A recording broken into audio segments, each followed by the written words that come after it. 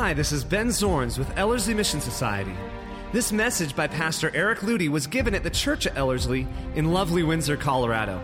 It is our hope and prayer that this message would convict, inspire, and invigorate your pursuit of the Lord Jesus Christ. We also want you to know that should you ever have any questions or comments regarding any of the ministries here at Ellerslie, we are always happy to provide answers and receive feedback. Simply contact us at info@ellerslie.com or give us a call at 970-686-9022. We really would love to hear from you. Enjoy the message and may your faith and love in Jesus grow larger as you listen. Now here's Pastor Eric Ludy. Before Abraham was. It's a strange statement, isn't it? You know, that's straight out of the Bible. Before Abraham was. So, if you know the end of this scripture, I'll give you the scripture, but I'm not giving you the end of it just yet. Jesus said unto them, Verily, verily, which is Amen, amen, I say unto you, before Abraham was. When you say amen in the Hebrew, it is such a definitive, conclusive statement. It's like a hammer, kaboom. It is fact. It is truth. So he doesn't just say verily. He says, this is truth. This is truth. It's exclamation marks after it. So what is he saying here? Before Abraham was. What's he going to say? Aren't you guys fascinated? Jesus said unto them, Verily, verily, I say unto you, before Abraham was, and by the way, I'm the one that put the ellipses in there. I am. Jesus said that. And some of you are like, so? Do you know what that means? Before Abraham was, I am. Jesus, I'm guessing you probably didn't mean that. Did you? You know, that's the proper name of God that he is enunciating. I am, the proper name of God. When God says it, he says, Eye. And by the way, if any of you have been to Ellerslie over the past few months, you're going to hear this theme over and over again. Can I even get off the theme? I don't know if I can. It could be the next year and I'll be talking about it. I am so moved and stirred by this, and every time I even get close to it, it magnetically pulls me back in. When God spoke his name to Moses at the burning bush, he used the verb in the Hebrew of hava, which when he said it in the present tense, I am. And he said, I am that I am. And this is the name by which you should call me. Isn't that fascinating that God gave a name? And he says, yeah, this is my name. I am. But it is to the Jew the ineffable name, which means not just unspeakable, but it is a name to describe something that is undescribable. It is an ineffable name. In other words, no one even knows in the Hebrew culture how to pronounce it because it wasn't even spoken for thousands of years. But so the best way is through the actual four letters, the tetragrammaton. We would say Yahweh, which is just the combination of four letters, but no one actually knows how it's pronounced. It's ineffable. So not only it's surrounded by mystery. And so this is the proper name of God. So teupheme. Teupheme is to labor, to guard, and to protect something that is holy and immeasurably precious. See, the word that you're more familiar with would be blaspheme. But this would be the opposite. Teupheme is to do the opposite of blaspheme. It's to establish something. It's to protect something. It's to preserve something. So the Jewish nation was set up to eupheme, to protect this name. No one should ever dare say it, for it was not a name that should ever be found on any human lips. It is too great to ever find its way here, to ever come forth from a human tongue. It is the name above all names. So the legalities of euphemy. Thou shalt not take the name of the Lord, which by the way is Jehovah. Jehovah and Yahweh are the same exact name. It's called a euphemism.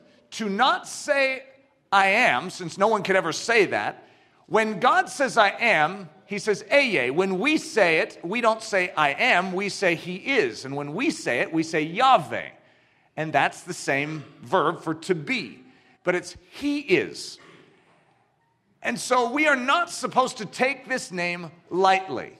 Vain means to almost trample upon something, to treat it as it's empty and it has no value to it.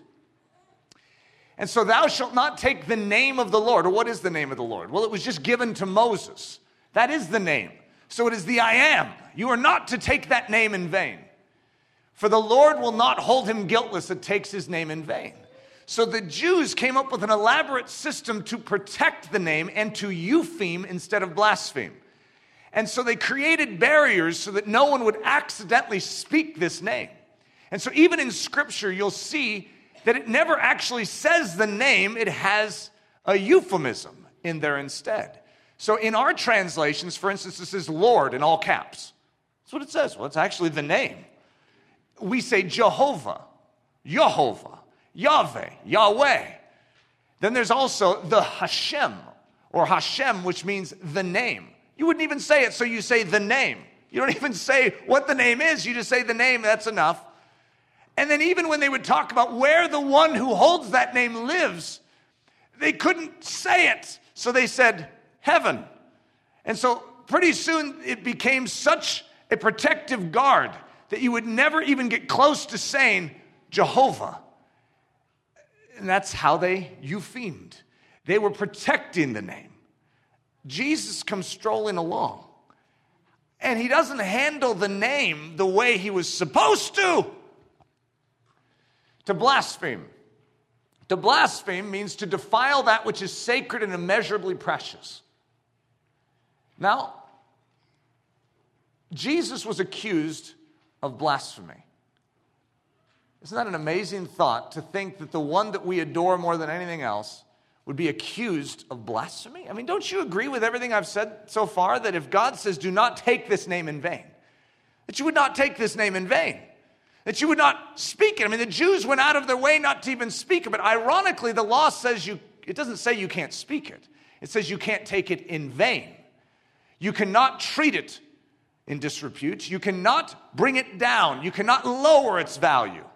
You must consecrate. You must lift high. You must give rise and not ever lower. The legalities of blasphemy here in Leviticus. And he that blasphemes the name of the Lord, he shall surely be put to death. So let me read this a different way. He that blasphemes and says, the sacred, unspeakable, ineffable name, I am, he shall surely be put to death. And all the congregation shall certainly stone him, as well the stranger, as he that is born in the land, when he blasphemes the name of the Lord, shall be put to death. That is the law of God on the matter. The law of God is the perfect righteousness of God. Jesus knows the law better than anyone. What is he doing? I mean, I don't even know that I can comprehend this. Are you sure we didn't read that scripture wrong that I started with? Are you sure we didn't misunderstand? Maybe he was trying to say something like, I am thirsty. And somehow the writers, they lost a word in the translation. I mean, maybe. But what if you really are the I am? You see, what Jesus was saying is he wasn't just saying the name. What he was saying is, you're looking at him. How old are you, Jesus? You mean biologically, since I was born out of my mother Mary? Yeah, I'm 33. You see, something's not right, because what you're saying doesn't fit reality. And not only that, that wasn't the problem. It was that he said it. He had the audacity to declare that he was, in fact, the I am. So what if you really are the I am? Is it blasphemy? Mark 14. But he held his peace and answered nothing. Again, the high priest, this is Jesus right before he was crucified, standing before the high priest. Again, the high priest asked him and said unto him, Art thou the Christ, the Son of the Blessed? And Jesus said, I am. By the way, that meant something a little more than it translates to us. What that means to us is, yeah, I'm the guy, I'm the Christ, which, by the way, was a huge statement in and of itself. However, what Jesus is saying to the high priest, who knows the law and is the main administrator of it, I am. and you shall see the Son of Man sitting on the right hand of power and coming in the clouds of heaven. Then the high priest rent his clothes. I mean, why would he do that? And saith, what need we any further witness? You have heard the blasphemy. Well, what did he say? Well, what's the big deal? What think ye? And they all condemned him to be guilty of death. And some began to spit on him and to cover his face and to buffet him and to say unto him, prophesy. And the servants did strike him with the palms of their hands. Therefore the Jews sought the more to kill him, because he had not only broken the Sabbath, but get this, but said also that God was his Father, making himself equal with God. Now, what's funny is, I think some of you have actually declared that God is your Father too. Does that make you equal with God? It's not the same thing. You see, you are adopted sons and daughters. He was materially and biologically speaking the Son of God, born of a virgin, conceived of by the Holy Spirit. He was, in fact, the I am conceived in a womb. A little different than when we say, yes, God is my Father.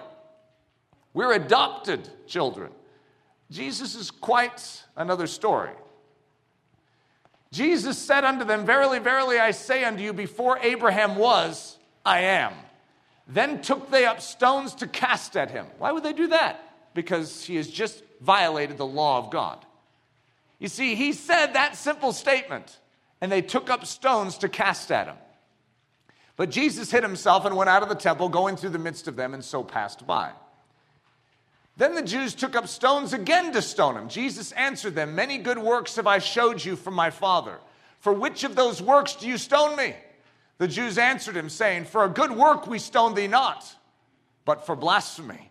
And because thou being a man makest thyself God. I do not understand why in the Christian church today we have such a difficult time seeing that Jesus is in fact God. You see, for whatever reason, there's this heresy that has attempted to make its way into the church throughout the centuries, and that is to diminish the deity of Jesus Christ. Jesus Christ is, in fact, God. Now, I'm going to go through a whole message on this today because it's very significant. When you raise the value of man, you lower the value of God. When you lower the deity of God, it's to exalt the position of man. So, it goes in two directions. We desire to exalt man's position, and as a result, we oftentimes diminish God. Or I should say, we always diminish God in such a circumstance.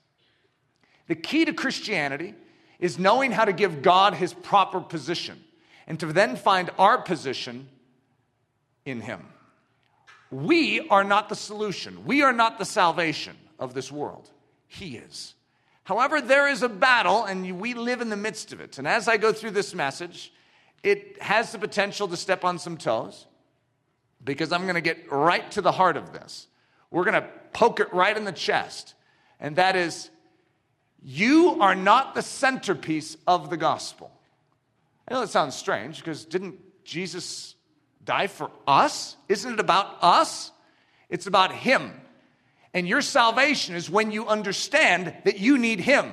He is the answer. He is the center. His work on the cross is everything to us. The Jews answered him, we have a law, and by our law he ought to die. What is that law? Well, we read it in Leviticus. Because he hath made himself the Son of God. Preeminence. There's a big word. I like that word. It means the fact of surpassing all others, superiority and dominion over all. Who has the preeminence in the church of Jesus Christ? It's supposed to be Jesus. Who has the preeminence not just in the church, but in all creation? In all the universe? Jesus Christ. Whether you acknowledge it or not, he has it. So the way that life works is when we agree with who has the preeminence, and we acknowledge that he has the preeminence, and we bend our knee and allow him to have the preeminence. The battle over preeminence. Who matters most? Well, this is an interesting question. Who matters most? Jesus or you? We pop out of our mother's wombs with an argument in our soul, and that is that we should be the center. This life should be about us. We have inherited a disposition in Adam, in our lineage of being born from the very one who betrayed God and rebelled against God in the beginning, rebelled against his word and said, I desire the preeminence. Satan desired the preeminence, and then he conned us into the very same disposition, and now we're stuck. And we long for life to be about us. We don't like to say that out loud because it doesn't sound good in the church. However, the greatest tragedy is when that mentality creeps its way in to the Church of Jesus Christ. Because the entry into the Church of Jesus Christ is meant to throw off that husk of self-centeredness and self-exaltation and self-glory. And we say, it's not about me, it's about him. That's how we even enter. And yet, for whatever reason, we have mangled Christianity to the point where we've somehow strategically made it about us instead of him. We still talk about him. We still like him. He's a great guy. However, he's serving us. And that's the way most Christians today are actually functioning. And he is, and I'm making certain things big just so that you begin to see them in this message, and he is the head of the body, the church, who is the beginning, the firstborn from the dead, that in all things he might have the preeminence. Who are we speaking of? Jesus. Self's yearning for preeminence, the distortion of truth, the diminishment of Christ's majesty. When we desire to make life about us, or desire to make Christianity even about us, then what we do, whether we realize it or not, we're pushing Jesus down.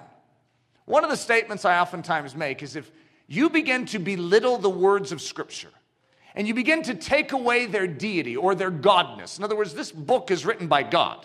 You say, well, didn't men write it? Yes, men carried along by God. These are God's words. And when you begin to diminish that and make them merely the words of men, what happens is you remove the deity and the majesty of the Word of God made flesh. You see, you may not be realizing what you're doing, but when you remove the power and the credibility of the Word of God in text, you remove the power and the credibility of the Word of God in person in equal measure. Well, in reverse, when you begin to exalt man, when life becomes about what we can do together, it's called humanitarianism. We don't need God. We can do this ourselves. What we do is we diminish God and our need for God. And as a result, the gospel is lost in a generation. We don't need it. Oh, we know that there's some historic character named Jesus, but he's no different than any other good man that has ever lived. He's very different than any good man that ever lived.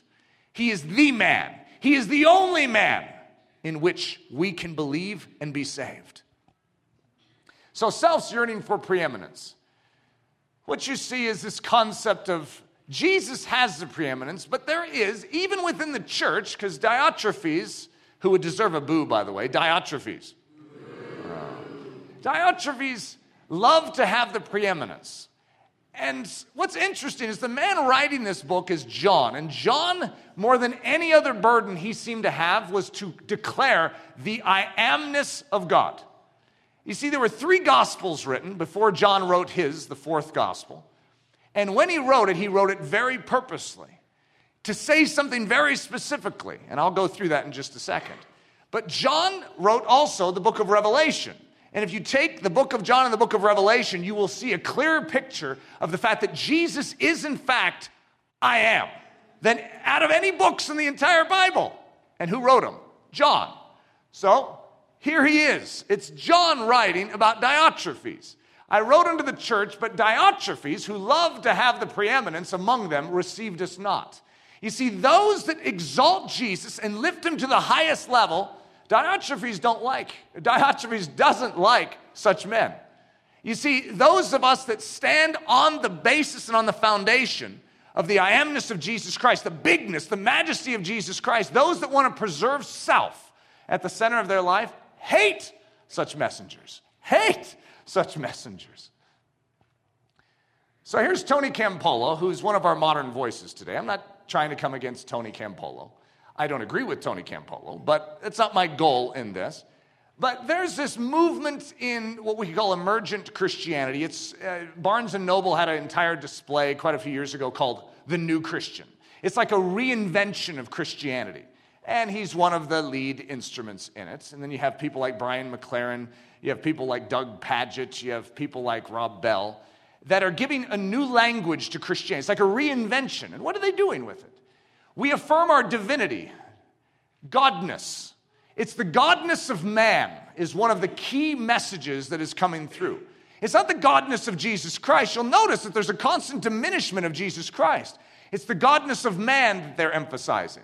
We affirm our divinity by doing what is worthy of God's.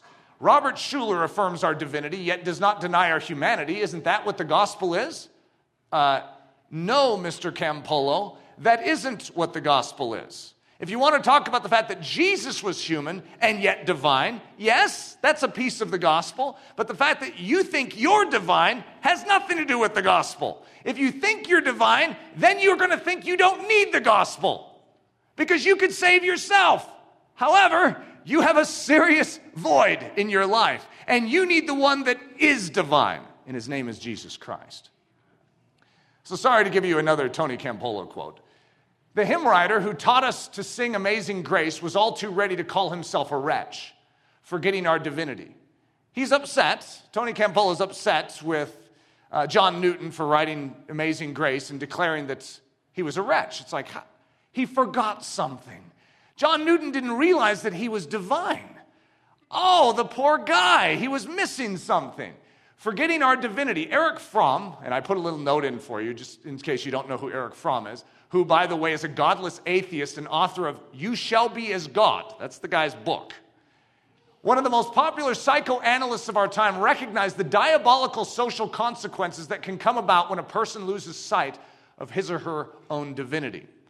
So I would like to go on record, contrary to that, Eric, I'll tell you about the diabolical spiritual consequences that come if you think you are divine. You want consequences, it's called hell. He is, you aren't. Discipled by Ken Wilber. There's a guy in our world today named Ken Wilber. He's a New Age guru. He specializes in you finding your full self, your full self-realization. Now, most of you would say, what does this have to do with us? We're Christians. We're not going to Ken Wilber. Ken Wilber is one of the greatest influencing forces in New Christianity. This guy is actually the mentor for most of the leaders from the best-selling books in Christianity today. Yeah, I said that. And it's true, as shocking as that is. So Brian McLaren, was voted as one of the top 20 evangelical influencers by Time magazine a few years ago. I'm trying, with Ken Wilber's help, that's not my parenthetical statement, that's his, to make clear that I believe there is something above and beyond the current alternatives of modern fundamentalism, absolutism, and pluralistic relativism. And you're like, what in the world is the guy talking about? Ken Wilber teaches you about your I amness. He teaches you to proclaim it, to sit there and to proclaim your I amness. You know what? You want to talk about blasphemy. That's it. So it's not just Brian, it's also Rob. For a mind-blowing introduction into emergent thinking and divine creativity, he advises his audience to spend 3 months at the feet of Ken Wilber. The false notion of the modern church. Here it is. I must increase that Christ may increase.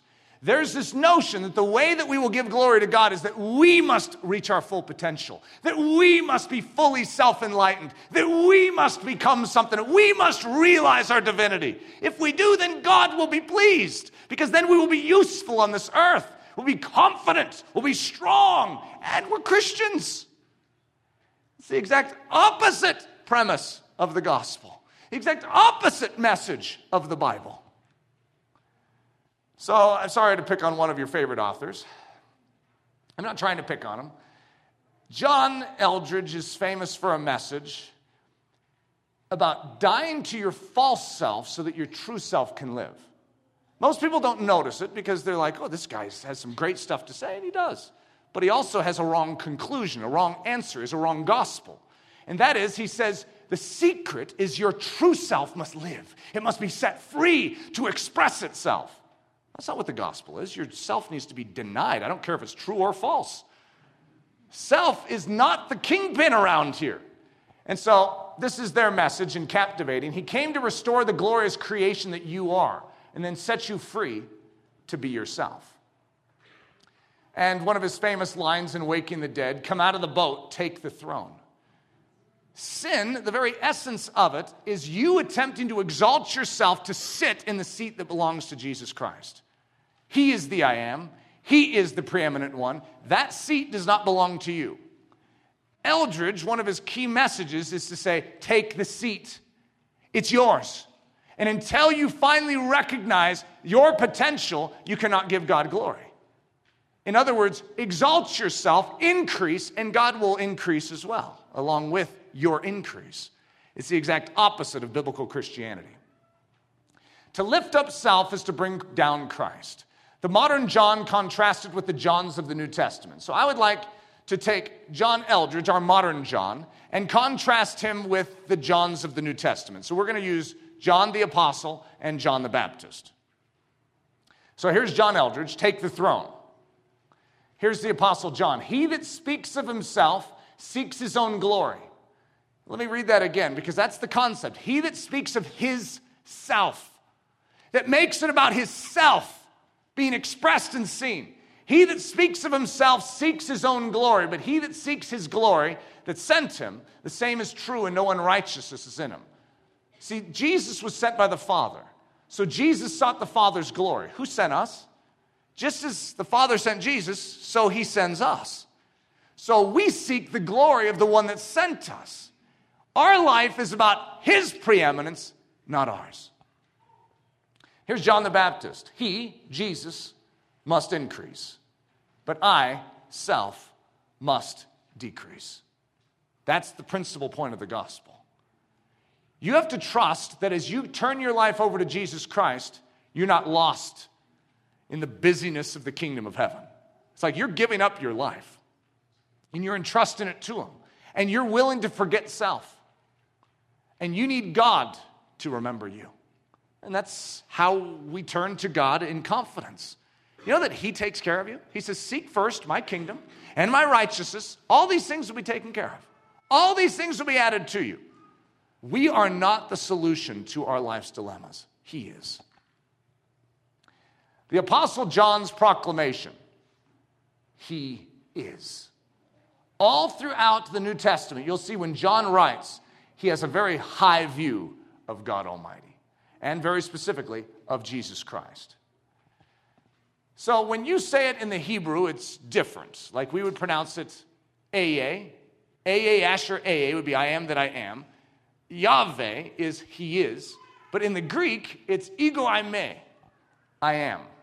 This is the equivalent of the unspeakable in the New Testament. In Matthew, Jesus uses this concept and speaks it, and Matthew records it 4 times. In Mark, 1 time. In Luke, 1 time. In John, 44 times. All it takes is one reference, and that would be sufficient. But for those of us that need to have some clarity brought to the fact that Jesus himself is making it clear when he came to this earth to say, yes, you know that one from the Old Testament, God Almighty, the one that parted Red Seas, the one that fed a nation in the wilderness for 40 years? Remember that? That's me. What? You're 33 years old. How in the world is that the case? That's impossible. So here's the book of John. So when you see the reference, it's in the book of John. Jesus saith unto her, I that speak unto you am. That's what he said. The he is actually added for clarification so that we would comprehend what the world is talking about. I think it would actually make more sense to us if you removed the he, because we don't see it otherwise. And Jesus said unto them, I am the bread of life. The Jews then murmured at him because he said, I am the bread which came down from heaven. I am that bread of life. I am the living bread which came down from heaven. I know him, for I am from him, and he hath sent me. Then spoke Jesus again unto them, saying, I am the light of the world.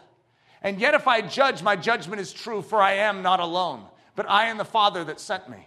I am one that bear witness of myself, and the Father that sent me bears witness of me. And he said unto them, You are from beneath, I am from above. You are of this world, I am not of this world. You see, I know that to us, grammatically in the English language, we do not see anything in that. And that's part of the reason why John is going out of his way to say this. Because if you compare it with the rest of the Bible, you compare it with the rest of the New Testament, this book stands out. This is not the way that he speaks in any of the other books. He doesn't say these same things. But John is saying, he said it, I witnessed it. Over and over and over again, John is pointing out the I amness of Jesus Christ. The first three Gospels, they make statements of who God is. There's no doubt about it. You know that Jesus is. However, this book goes out of its way as the crowning jewel of the Gospels to declare it. There's no questions here. You see, the first three are written, and then the accusations, the false doctrines begin to come into the church, and John writes the book of John. Look, guys, he is. I said therefore unto you that you shall die in your sins. If you believe not that I am, you shall die in your sins. Then said Jesus unto them, when you have lifted up the Son of Man, then shall you know that I am, and that I do nothing of myself, but as my Father hath taught me, I speak these things. Jesus said unto them, verily, verily, I say unto you, before Abraham was, I am. As long as I am in the world, I am the light of the world. Some said this is he. Others said he is like him. But he said, I am. Then said Jesus unto them again, verily, verily, I say unto you, I am the door of the sheep. I am the door. I am the good shepherd. The good shepherd giveth his life for the sheep. I am the good shepherd, and know my sheep, and am known of mine. Say ye of him whom the Father hath sanctified and sent into the world, thou blasphemest, because I said, I am the Son of God? Jesus said unto her, I am the resurrection and the life. He that believes in me, though he were dead, yet shall he live. You call me Master and Lord, you say well, for so I am. Now I tell you before it come, that when it come to pass, you may believe that I am. And if I go and prepare a place for you, I will come again and receive you unto myself, that where I am, there you may be also. Jesus saith unto him, I am the way, the truth, and the life. No man cometh unto the Father but by me. I am the true vine, and my Father is the husbandman. I am the vine, you are the branches. Jesus saith unto them, I am. And this is when they come to get Jesus in the Garden of Gethsemane. And he says, who are you looking for? And they say, Jesus of Nazareth. His response is, Jesus saith unto them, I am. That's what he said. That was his actual response, I am. He says the proper name of God. And do you guys remember what happened? It says, and Judas also, which betrayed him, stood with them. As soon then as he had said unto them, I am, they went backward and fell to the ground. Why? Well, as Hebrew understanding would have it, if a man ever spoke the unspeakable, he would be struck down by God, by lightning. And so what you literally see, these are Jews that are surrounding him. He says the unspeakable, and they literally fall back to the ground. Jesus answered, I have told you that I am. So, I don't know if you gathered that in the book of John, if it was clear enough. However, it's not supposed to be obscure. I've heard people say, I do not see it in the scriptures where Jesus actually says that he's God. Well, actually, all throughout the New Testament, it is not just clear, it is a gong going off. How we miss it is actually more of what mystifies me. And here's what I would say. I don't think we purposely are missing it. I think part of it is that we have been groomed and trained in our Christianity in a culture that has unwittingly diminished the deity of Jesus Christ to the point where it's almost uncomfortable to magnify him. And that shouldn't be.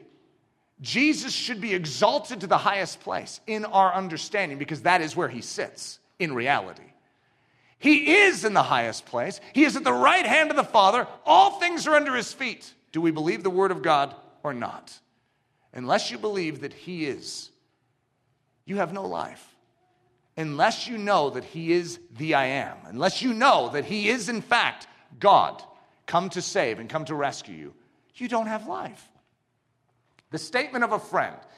John the Baptist is called the friend of the bridegroom. The friend of the bridegroom, when a husband or a newly betrothed man would enter into covenant with his young lady friend, he would go off to prepare a place. And meanwhile, he would entrust his bride to a friend. So it was called the friend of the bridegroom. And that friend had to be trustworthy. And when the bridegroom would return, what would the friend do? Get in the way and say, she's mine now. No, if he's a true friend, what's he going to do? He's going to step out of the way and say, hey, look, it wasn't my bride. I was merely here to hold a place until the true bridegroom arrived. And so every single one of us, even those of us that are married, are friends of the bridegroom. In other words, we're truly not the centerpiece. We're a placeholder. John the Baptist, when Jesus, the true bridegroom, comes, what did he say? Hey, guys, I'm out of here now. Look, I was only here as a friend of the bridegroom. So the statement of the friend, I am not, but he is. Listen to this. The term is ego eimi. Remember I said that's the actual statement of I am in the New Testament in the Greek. But if you add an oo on top of it, it's ego eimi oo. And if you say it right, what you're saying is I am not. Well, that little oo is everything. Because if you think you are, then you die. But if you know you're not, then behold the Lamb of God who takes away your sin. John knew the ooh. He knew that he was not all that. He knew that he wasn't the Savior. And guess what? All Israel was coming out to him. He could have easily exalted himself and taken for himself the bride. But he knew the ooh. He knew that he too needed a Redeemer. He too had faith in the one that would come. The seed that would be born. And that's where he put his confidence. And when that seed came, when that Messiah arrived, when the Christ came on the scene, he knew the ooh to add on. And he said, I am not. And this is the record of John when the Jews sent priests and Levites from Jerusalem to ask him, who art thou? Well, this is his moment, guys. And he confessed and denied not, but confessed, I am not. Isn't that incredible? He said, I am not. I am not the Christ. He it is. He's basically saying, he is. He it is who coming after me is preferred before me, whose shoe latchet I am not worthy to unloose. This is possibly one of the greatest men, according to Jesus, the greatest men born among women. And he is unworthy to untie or to undo the shoe latchet of the one who comes after him. Look, I am not he. The ooh, ego eimi ooh, I am not.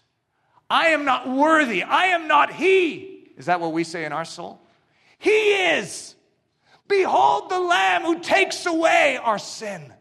There he is. It's not here, it's him. You yourselves bear me witness that I said, I am not the Christ, but that I am sent before him. Job 38. So Job is a challenging book for many of us to navigate. One of the things we see in Job was quite a special and impressive man, even unto God. God himself is saying, have you seen my servant Job? He's bragging about Job. And yet Job faces difficulties that don't fully make sense to him and to the world around him. Job's mistake was that he did not defend God, but he defended himself. When everyone was saying, it must be sin in you, you must have done something wrong, he defended himself instead of God. That was his one great mistake. Listen to what God says in Job chapter 38 and then 40. And I shrunk this down quite a bit. This is quite a statement from God that lasts multiple chapters. Then the Lord answered Job out of the whirlwind and said, who is this that darkens counsel by words without knowledge? Gird up now thy loins like a man, for I will demand of thee, and answer thou me. Where wast thou when I laid the foundations of the earth? Declare if thou hast understanding. Who hath laid the measures thereof, if thou knows? Or who hath stretched the line upon it? Whereupon are the foundations thereof fastened? Or who hath laid the cornerstone thereof? When the morning stars sang together, and all the sons of God shouted for joy. Hast thou an arm like God? Or canst thou thunder with a voice like him? Deck thyself now with majesty and excellency, and array thyself with glory and beauty. Cast abroad the rage of thy wrath, and behold every one that is proud, and abase him.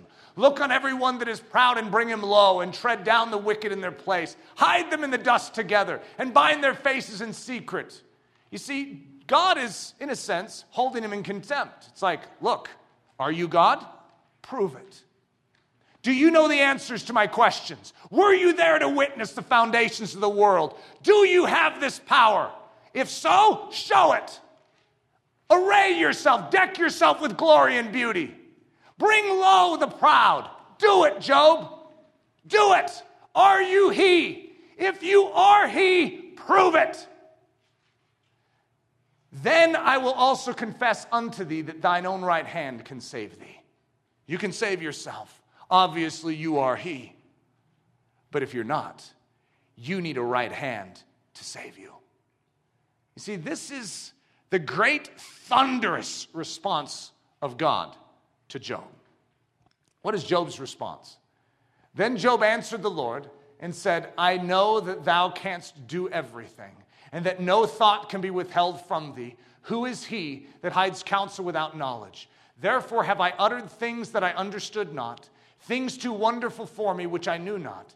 I have heard of thee by the hearing of the ear, but now mine eyes sees thee. My eye sees thee. Wherefore I abhor myself. What's the response? I abhor myself. Did I actually think I was something special? Did I actually itch to self-justify and to say, look, I'm fine? Did I actually do that? I abhor myself, for I am not fine. Only your right arm can save me. But now mine eyes sees thee. Wherefore I abhor myself and repent in dust and ashes. Establishing Christ's preeminence. You know, it's an amazing thought that Jesus did not consider it robbery. It was not a violation of the law, which, by the way, you're not allowed to steal. Thou shalt not steal. He did not consider it robbery to be equal with God. He was unashamed of this fact. It was not a crime. It was not a crime to bear the name of Jehovah and to say, I am. Well, sure does sound like a crime to me, because no man is, well, except God in the flesh. He is. Jesus did not consider it robbery. Jesus, who being in the form of God, thought it not robbery to be equal with God. Yep, there it is. Before Abraham. Okay, let's think this through. Jesus was born around 2,000 years ago.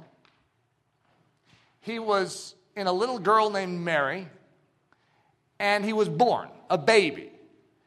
So, how in the world could he be before Abraham? By the way, Abraham was 2,000 years before Jesus. That's the equivalent of you saying that you were before Joseph and Mary, or you witnessed the birth of Jesus. Yeah, I was there. And how do you think all of us would treat you? Cuckoo. And Jesus is saying, before Abraham was, I am. I existed before Abraham is what that means. Before Abraham. John 8. Verily, verily, I say unto you, if a man keep my saying, he shall never see death. Well, that's quite the saying. In other words, Jesus has a solution for death. You need to keep his word. Then said the Jews unto him, now we know that thou hast a devil. Abraham is dead, and the prophets. And thou sayest, if a man keep my saying, he shall never taste of death. Art thou greater than our father Abraham, which is dead?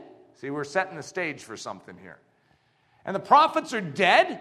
Who makest thou thyself? Who do you think you are? Are you greater than our father Abraham, who is the greatest? We are of his lineage. Jesus answered, if I honor myself, my honor is nothing. It is my Father that honors me, of whom you say that he is your God. Yet you have not known him, but I know him. And if I should say I know him not, I shall be a liar. This is such an interesting thing. Jesus perfectly keeps the commandments, but everything he's doing sounds like it's against the commandments. He says, if I told you my Father and I are not one, then I would be lying, for we are. If I said that I thought it was robbery to declare that I am equal with God, well, that's not true either. It's not stealing, for it is mine. It is a fact, and I am equal with God. If I were to tell you that I wasn't before Abraham, it would be a lie, because I was. How awkward of a situation would this be for all of us to witness? You see, if you don't believe that he is, you can't see it, can you? You know what you need to unlock every word that Jesus speaks? You must believe that he is. If you don't, the guy's a lunatic. The guy's a madman. And if I should say I know him not, I shall be a liar like unto you. But I know him and keep his saying. Your father Abraham rejoiced to see my day, and he saw it and was glad. Then said the Jews unto him, thou art not yet 50 years old, and hast thou seen Abraham? Jesus said unto them, this is his answer, verily, verily, I say unto you, before Abraham was, I am. Then they took up stones to cast at him. But Jesus hid himself and went out of the temple, going through the midst of them, and so passed by. When did Abraham live? Abraham lived approximately 4,000 years ago from right now. Since Adam and Eve, it's been close to 6,000. So we can divide up 2,000 years from creation to Abraham, another 2,000 to Jesus, and then another 2,000 to us. Okay, so Abraham lived 4,000 years ago, 2,000 years before Jesus. Was Jesus before Abraham? Was Jesus really before Abraham? What does the Bible say? In the beginning was the Word. You guys know who the Word of God is? In Revelation, we actually have a very clear statement that Jesus Christ is the Word of God. That's actually his name. In John, it says, in the beginning was the Word, or was Jesus. And the Word, or Jesus, was with God. And the Word was God. The same was in the beginning with God. Well, that's before Abraham. So that's one account of it. And now, O Father, glorify thou me with thine own self, with the glory which I had with thee before the world was. Jesus is saying that he was with the Father before the world even was, and that he had a glory. That's what he's saying. Father, I will that they also whom thou hast given me be with me where I am, that they may behold my glory which thou hast given me. For thou lovest me before the foundation of the world. Listen to Isaiah 9:6. For unto us a child is born. Do you guys know who that child is? Well, that's Jesus. Unto us a son is given, and the government shall be upon his shoulder, and his name shall be called. Now, what you saw is I made certain things big because I don't want you to miss them. We know that his name shall be called Wonderful, Counselor, but do we recognize that his name shall be called the Mighty God? This son that is born, this child given, is actually God. That's what it says in Isaiah 9:6. The everlasting Father, the Prince of Peace. That's what it says. That's who's coming. He's known as the Messiah, the Christ of God. But thou, Bethlehem Ephratah, though thou be little among the thousands of Judah, yet out of thee shall he come forth. Who? Who's coming forth? Who was born in Bethlehem? Well, that's Jesus. We all know that. The one born of a virgin. Out of thee shall he come forth unto me, that is to be ruler in Israel. Listen to what it says about him. Whose goings forth have been from of old, from everlasting. He has no beginning. The one who will be born in Bethlehem, of the seed of a woman, born of a virgin, conceived by the Holy Spirit, will be the mighty God, Immanuel, God with us. He will be one whose goings forth are from of old and from of everlasting. And he, Jesus, is before all things, and by him all things consist. Wow. And thou, Lord, in the beginning hast laid the foundation of the earth, and the heavens are the works of thine hands. Isn't that an amazing thought to think that Jesus created the heavens and the earth? In fact, I could go through a whole case just supporting that. Jesus is the creator. He created all things, and yet he was born 2,000 years ago? They shall perish, but thou remainest, and they all shall wax old as doth a garment, and as a vesture shalt thou fold them up, and they shall be changed, but thou art the same, and thy years shall not fail. What does it say of Jesus in Hebrews? Jesus Christ, the same yesterday and today and forever. You know what that means? To one who has a Jewish understanding, Jesus, the I am. That's what I amness means. Same, unchanging. Same yesterday, today, and forever. It means I was always this way, I am that way now, and I will always be. I'm the self-existent one. You do not define me, I am. Revelation 1, I am the Alpha and Omega. Now, so I emphasized Alpha because that means the beginning. The first and the last. Of course, you know why I emphasized first, because that means he's the first, even though he's also the last. You see, he's the bookends of this whole thing. It says he's the root and offspring of David. He started the whole Hebrew nation. He invented it. He came up with it. He's the one that gave them the law.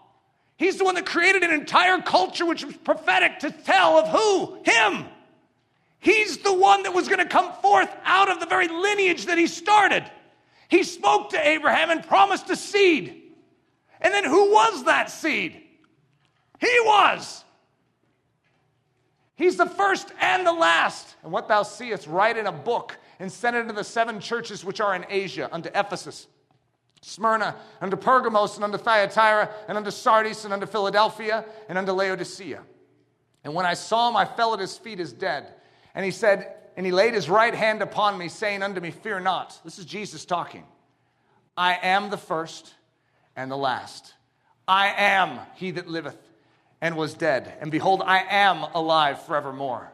Amen. And have the keys of hell and of death. And unto the angel of the church in Smyrna write, these things saith the first. Isn't that an amazing thought? To think that Jesus comes that far into history, is born, but he is the first and he is the last. Who created? Jesus. Who will be the ending? Jesus. He is. These things saith the first and the last, which was dead and is alive. The second shall be first. You guys typically recognize it as the last shall be first. Jesus is called the last Adam. So you have the first Adam who failed, and then you have the last Adam. And guess what? The last Adam shall be preeminent. The last Adam shall be first. Those that are in the last, those that are in the lowly one, those that take the lowest position are in the exalted one. And so the last shall be first, and the first last. Jesus spotted in the book of Genesis. What's he doing there? The book of Genesis is talking about things thousands of years before Jesus. Technically, it's around a 2,000-year window, even more than that. In the book of Genesis, just one book covers over 2,000 years of history. It's an amazing thing. But Jesus is spotted in the book of Genesis. He wasn't even born yet. How in the world could he be found there? After these things, the word of the Lord, who's the word of God, by the way? Jesus. Did you know that the word of God is a character in the Old Testament? Now, most of us have a tough time knowing how to comprehend these things because we've diminished Jesus so much and we fail to remember that he's not just a man born of the seed of a woman. He is God whose goings forth are from old and from everlasting. He didn't just appear 2,000 years ago. Oh, we got a new character. Let's add him to the Trinity. He was. He is. He always will be. He is the I am. After these things, the word of the Lord came unto Abram in a vision, saying, fear not, Abram, I am the shield, and thy exceeding great reward. And Abram said, Lord God, what wilt thou give me, seeing I go childless, and the steward of my house is this Eleazar of Damascus? So what we have is the word of the Lord comes unto Abraham and declares something, which I'm going to pick up on in just a bit. But he declares something very, very specific. His very first statement is, I am. He is giving an entire context for everything that's going to flow out of this. It's known as the Abrahamic covenant. This is everything to the Jew and everything to the Gentile. This is the entire construct of what we understand as the gospel, right here. And what does it start with? It starts with the fact that Abram says, something's wrong. You see, I don't have a descendant. Do you have a solution for this? And God says, and Abram said, behold, to me thou hast given no seed, and lo, one born in my house is mine heir. And behold, the word of the Lord came unto him, saying, this shall not be thine heir, but he that shall come forth out of thine own bowels shall be thine heir. It will be one that comes forth out of Abraham. So it's in Abraham even now. Is this one? It's in his loins. And one will come forth that shall be thine heir. Who is that? Now you could rightfully answer and say, well, that's Isaac. However, it's not talking about Isaac. Yes, it is. But Isaac is merely a placeholder. Just like the son of David will rule forever upon the throne. Is that talking about Solomon? We all know who it's talking about. It's talking about Jesus, who is also the descendant of David. You see, there are placeholders that give you a picture of the one who will come. That's not just talking about Isaac. That's talking about Jesus. And he shall be the heir of the very promise that he is making. And he brought him forth abroad and said, look now toward heaven and tell the stars, if thou art able to number them. And he said unto them, so shall thy seed be. And he believed in the Lord, and he counted it to him for righteousness. This is the baseline of salvation. What is it in? It's salvation that is found by faith or believing in the Lord, in the I am, who will do it. Abraham and all the descendants of him are the people of faith. They're the ones that hear the word of the Lord. They hear, more specifically, when it comes to us, Jesus. They hear the word of the I am spoken. And they reckon that the seed is our salvation. He has done it. He will do it. And he said unto him, I am the Lord. That's the equivalent of saying, I am the I am. I am the I am that brought thee out of Ur of the Chaldees to give thee this land to inherit it. And he said, Lord God, whereby shall I know that I shall inherit it? And he said unto him, take me a heifer of 3 years old, and a she-goat of 3 years old, and a ram of 3 years old, and a turtle dove of a young pigeon. And he took unto him all these, and divided them in the midst, and laid each piece one against another. And the birds divided he not. And when the fowls came down upon the carcasses, Abram drove them away. And when the sun was going down, a deep sleep fell upon Abram, and lo, a horror of great darkness fell upon him. And he said unto Abram, know of a surety that thy seed shall be a stranger in a land that is not theirs, and shall serve them, and they shall afflict them 400 years, and also that nation whom they shall serve will I judge. And afterwards shall they come out with great substance. Shall they come out with great substance? Who's it talking about? Is that talking about Israel? Yes, it is. Is it talking about Pharaoh and that he will break the back of Pharaoh and he will bring about a mighty deliverance? Yes. We're talking about a sacrifice here. There's a day of great horror comes upon. There seems to be a great suffering, a great sacrifice. And God makes his promise in the midst of this. And he says, it will happen. There will be a mighty deliverance. You are hearing it from the I am himself. The word of the Lord has come and made a promise. And they will come out with great substance. Is that just talking about Israel? And thou shalt go to thy fathers in peace, and thou shalt be buried in a good old age. But in the 4th generation they shall come hither again, for the iniquity of the Amorites is not yet full. And it came to pass that when the sun went down and it was dark, behold, a smoking furnace and a burning lamp that passed between those pieces. In the same day the Lord made a covenant with Abram, saying, unto thy seed have I given this land. From the river of Egypt unto the great river, the river Euphrates, the Kenites and the Kenizzites and the Cadmonites and the Hittites and the Perizzites and the Rephaims, and the Amorites and the Canaanites and the Girgashites and the Jebusites. You see all your enemies? In this land I've given it to your seed. Who is his seed? In the New Testament, Paul actually argues, and it says, it doesn't say to seeds. It says to the seed as one. Who is the seed? Who is the one that came forth out of Abraham, that was a descendant of Abraham, that received the promise, that was delivered out of death and bondage? The back of Pharaoh was broken, and he came out with great substance. Who is it talking about? Is it merely talking about Israel? Is it merely talking about Isaac? Who is the one that will inherit? It is he, Jesus Christ. Jesus Christ is the one that is being referred to. This is the gospel. Abraham has a promise of a son, a promise that it will be of his own seed.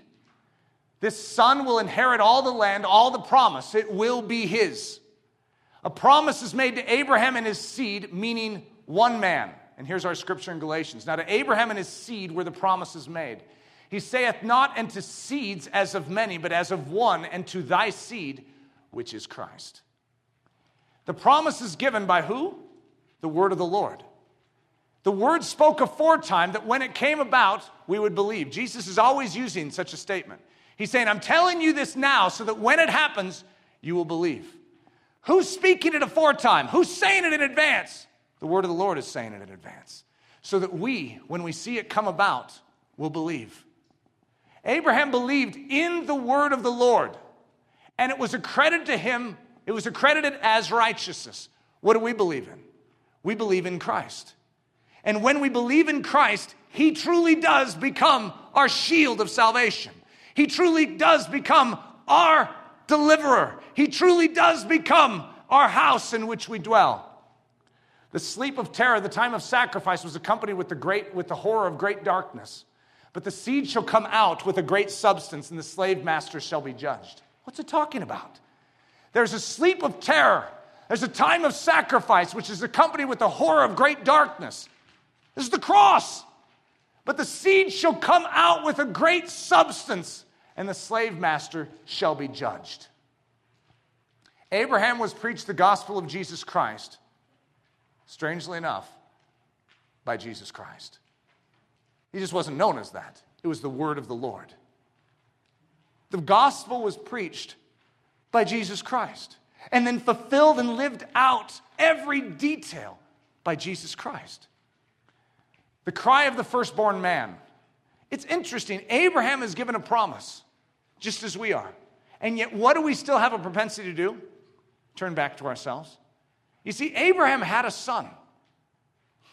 His name was Ishmael. Now, the Bible says that he was a wild donkey of a man. And same with your firstborn life. It's a wild donkey of a life. And yet, we want that life to somehow be able to live before God, to somehow be enough. And God says it isn't.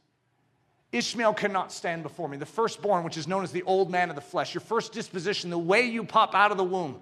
And God himself, through Jesus Christ, says, unless you are born again, unless you are a twice born, unless you are born anew, you have no life. So the cry of the firstborn man, oh, that Ishmael might live. And Abraham said unto God, oh, that Ishmael might live before thee. Oh, that our firstborn life, oh, that self would be divine. Oh, that you would esteem me. Oh, that I could live and express myself, my yearnings, my longings, the things I want in life. Oh, if that could just live before you. It can't. God has already made a promise. It is only in the seed that this will be realized. And unless you believe in that seed, unless you are found in that seed, you have no life. That is where the righteousness is found. Ishmael is not.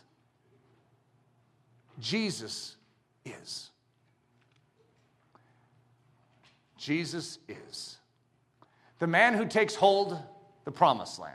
So we have this great story of the deliverance. Remember, even Abraham's talking about it. In 430 years, a man named Moses comes in, and there's an incredible deliverance. The back of Pharaoh is broken. And they cross the wilderness. They are stiff-necked and not the best generation, obviously. They're rejected from entering into the land of promise. But God still delivers. According to his word, he brings the seed of Abraham into the land of promise as a foreshadow. But who is it that leads them? His name is Joshua. Ironically, Jesus, in the New Testament, we know his name in Greek. Actually, we know it in English, if you want to get it down to the brass tacks of it. We know him as Jesus. However, his name is actually Joshua. You wouldn't pronounce it that way. You'd pronounce it Yeshua. So the name of Joshua, this is actually the same name of the man who brings the people of Israel into the promise. It's the same one in the New Testament, the I am that I am, that brings us into the land of promise. So the name Joshua is the integration of Yahweh, which is the unspeakable name of God, and a super powerful verb. Just in case you don't know what a verb is, I put action for you there. So, Haya means to be or to exist, mixed with Yasha, which means to save, to deliver, or to rescue. So Moses called Hoshea, which was his original name, the son of Nun, Joshua. It's like he gets a new name. Well, Hoshea means help, save. And Moses gives him a new name, which is Yehoshua. Yahweh saves. That's actually what he changed his name to. Who is it that saves? The I am saves. Who is it that will save you? The I am. And only the I am can do it. So unless he is the I am, we're still in need of a Savior. Because only the I am can save. After the Babylonian captivity, for the preservation of the name amongst the pagan cultures, the name of Joshua was subtly altered. So for fear, this is again a euphemy. They wanted to protect the name. And so since Yehoshua, how do you pronounce that? Yehoshua was too close to Jehovah or Yahweh, and they didn't even want to get close to saying it. After the captivity, they actually changed his name to Yeshua, the son of Nun. Same name, same guy. And so Jesus was known as Yeshua. It was actually a protection of the tetragrammaton, the unspeakable, ineffable name, is mixed with the verb to save. So in Hebrew, I am plus the verb to save equals Yeshua. In Greek, I am plus the verb to save equals Jesus. And in English, I am plus the verb to save equals Jesus. When we say the name of Jesus, we're declaring something. He was a Savior, He is a Savior, and He will always be a Savior. The great I am, because He so loved the world, has garmented Himself in the body of a man that He might save. When God declares His name to be Jesus, He declares, I am He that saved, is saving, and will always save. Our Savior has come. After these things, the word of the Lord came unto Abram in a vision, saying, Fear not, Abram, I am thy shield, and thy exceeding great reward. And Abram said, Lord God, what wilt thou give me, seeing I go childless, and the steward of my house is the Eleazar of Damascus? And Abram said, Behold, to me thou hast given no seed, and lo, one born in my house is mine heir. And behold, the word of the Lord came unto him, and saying, This shall not be thine heir, but he that shall come forth out of thine own bowels shall be thine heir.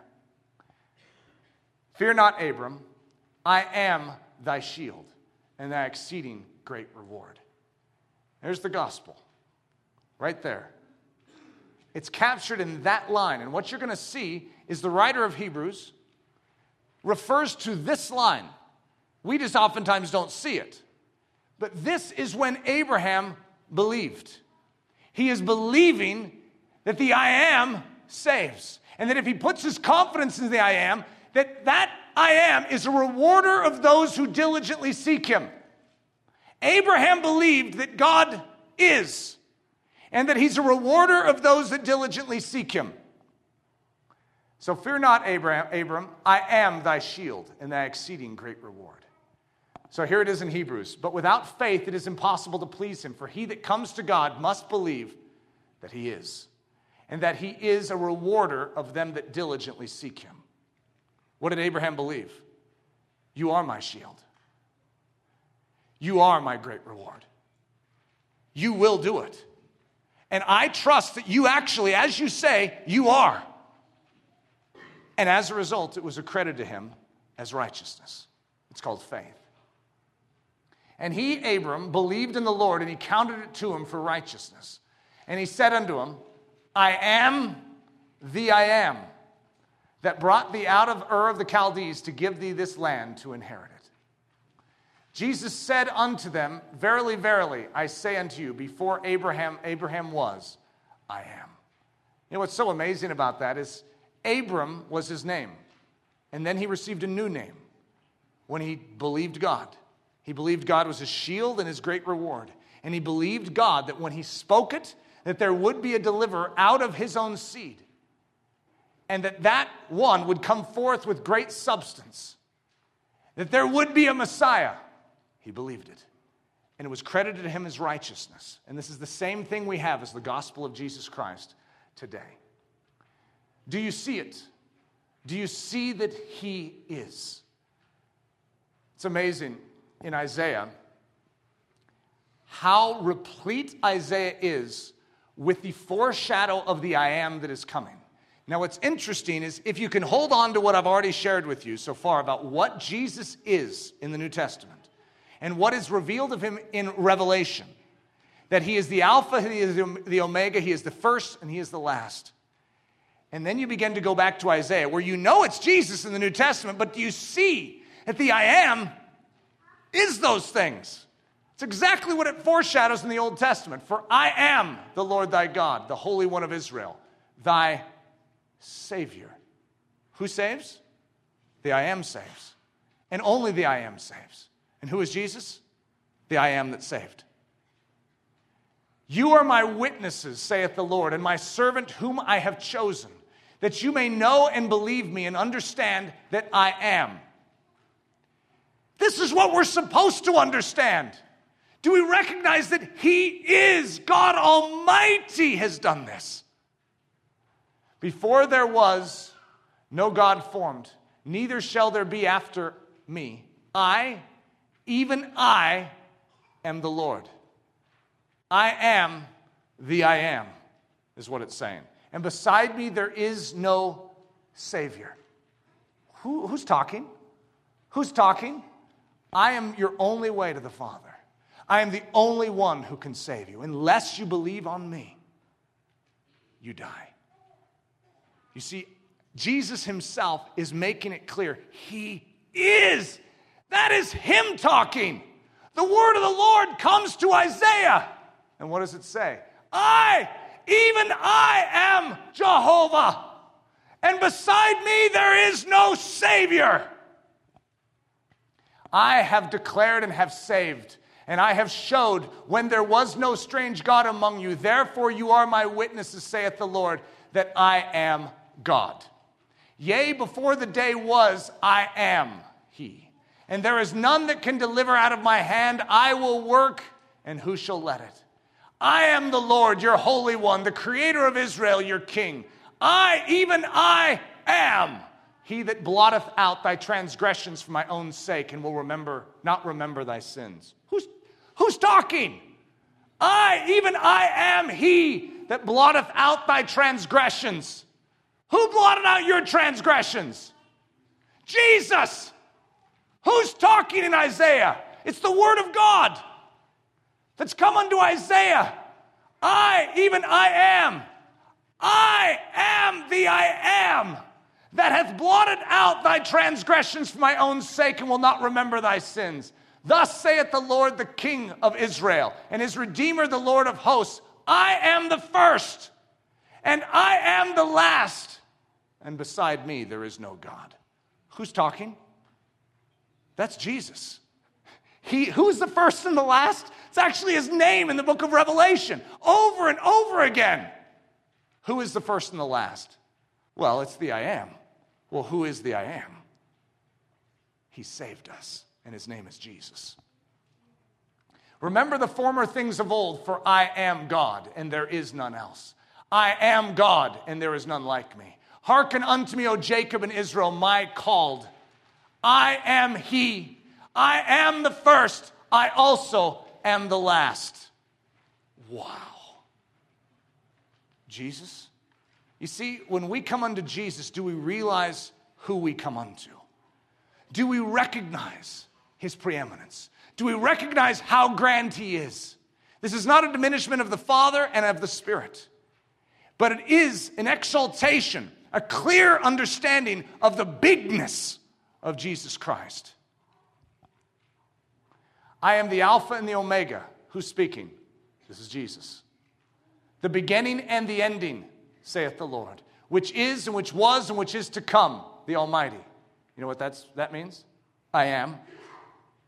I am Alpha and Omega, the beginning and the end, the first and the last. Do you see that Jesus is the one talking in the Old Testament? This is Jesus Christ. He's not just born 2,000 years ago. He is. And before Abraham was, he was. He's the same yesterday, today, and forever. You see, who we are believing in is not just a mere man who lived a perfect moral life, but we believe in a rock that cannot be moved forever. When we put our confidence in him, our hope is sure. For we believe in God. God Almighty, who was, who is, and who is to come. This is how we're going to finish. This is just a quote from Jesus Christ. When I read it, I'm not going to read the English edition of the He, because I want you to catch this. I want it to reverberate through us as the Church of Jesus Christ to recognize that this is no small matter. You see, the I amness of Jesus must be raised high. And we must abolish in the Church of Jesus Christ any notion of I amness of man. For he is, we are not. Our salvation is found in the one that is. That is our hope. And that is the clear biblical record. We exalt Jesus by allowing him to be our only means of salvation. For if you believe not that I am, you shall die in your sins. I'll read it again. Let it sink in. Because the writer of Hebrews says the exact same thing. See, the one who comes unto God must first believe that he is. And he's a rewarder of those that diligently seek him. Do you believe that he is your shield? Do you believe that he is your great reward? Abraham believed. Do you believe? When the word of God comes to you in the person of Jesus Christ and knocks, will you let me save you? Will you allow me to be God, the I am in your life? You are not, but he is. For if you believe not that I am, says Jesus, you shall die in your sins. But if you believe that he is, and you can say, he is what? Well, he is. He is that he is. And he has done it. He cannot lie. He has promised and he's fulfilled his promise. He will do it. He has done it. He always will do it. Our confidence is in his unchanging sameness. We believe. And as a result, we will be clothed in his righteousness. His work is our work. He is our salvation. We cannot save ourselves. He is salvation. Thank you so much for listening to this message by Pastor Eric Ludy, pastor at the Church of Ellerslie in Windsor, Colorado. Please feel free to make copies of this message, but do not charge for these copies or alter their content in any way without express written permission. If you do have any questions, comments, or just need more information about Ellerslie, please visit our website at www.ellerslie.com. Again, that website is www.ellerslie.com.